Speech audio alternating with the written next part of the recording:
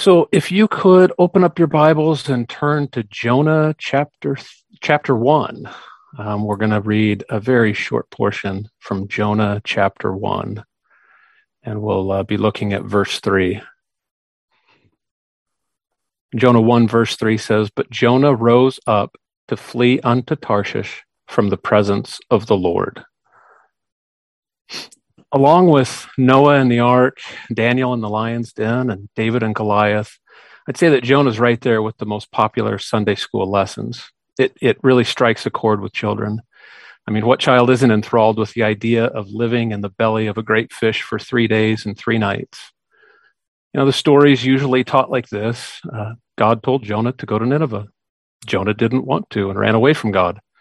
God sent a huge fish to swallow Jonah and ultimately vomit him up on dry land.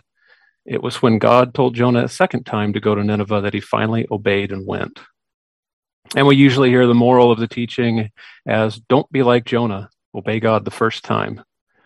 So while I do not disagree at all with that teaching, it's very important for us to obey God the first time.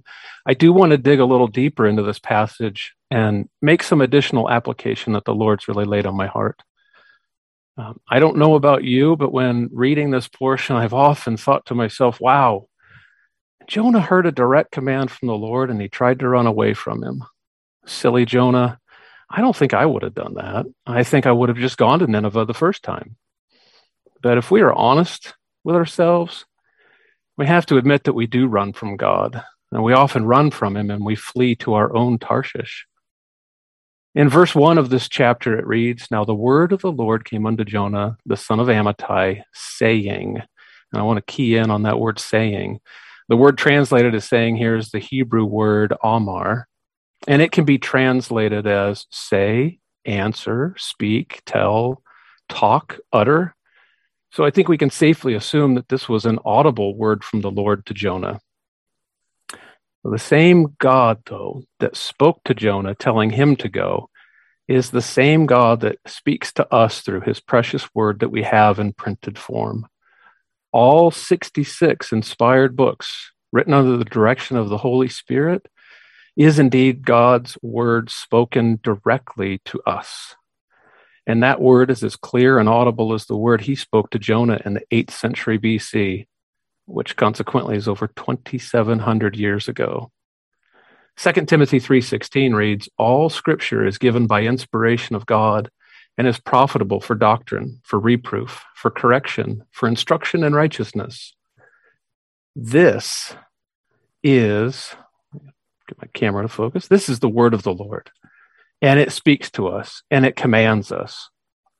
I found it interesting that there are over 1,000 commands in the New Testament. Over 1,000 commands that tell us where to go and what to do, where not to go and what not to do, what to be and what not to be, what to pursue and what to avoid, what and whom to fear and what and whom not to fear, what to give and what not to give. It is a bottomless treasure chest full of guidance for living in accordance with the will of God. But every time we don't obey what God has spoken to us, we are acting just like Jonah and fleeing from God to our own Tarshish.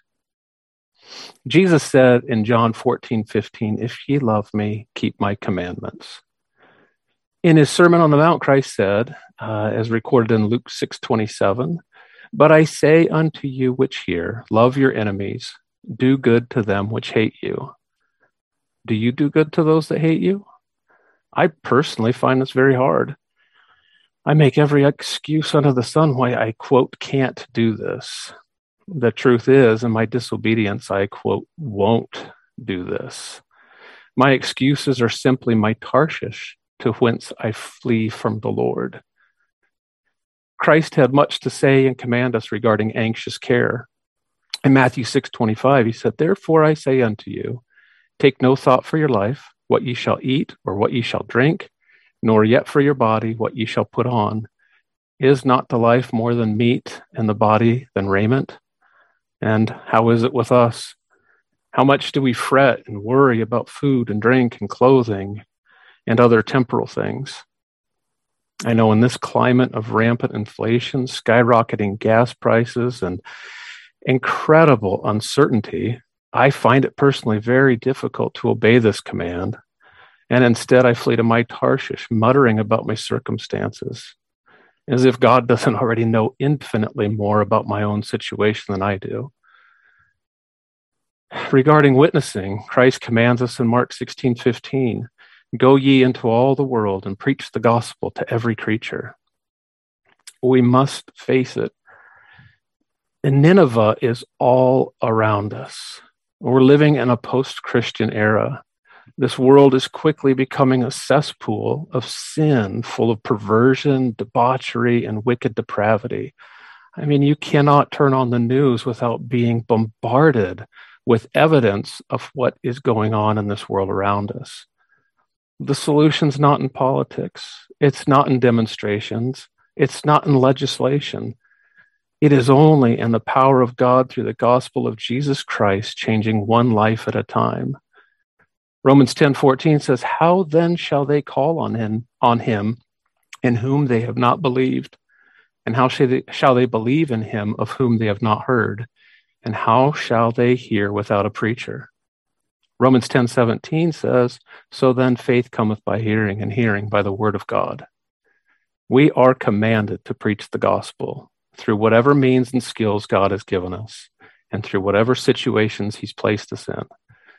And I have to confess that I often flee to my own Tarshish in this area, using my worn out excuses of not thinking well on my toes, fearing rejection, fearing the opinions of others.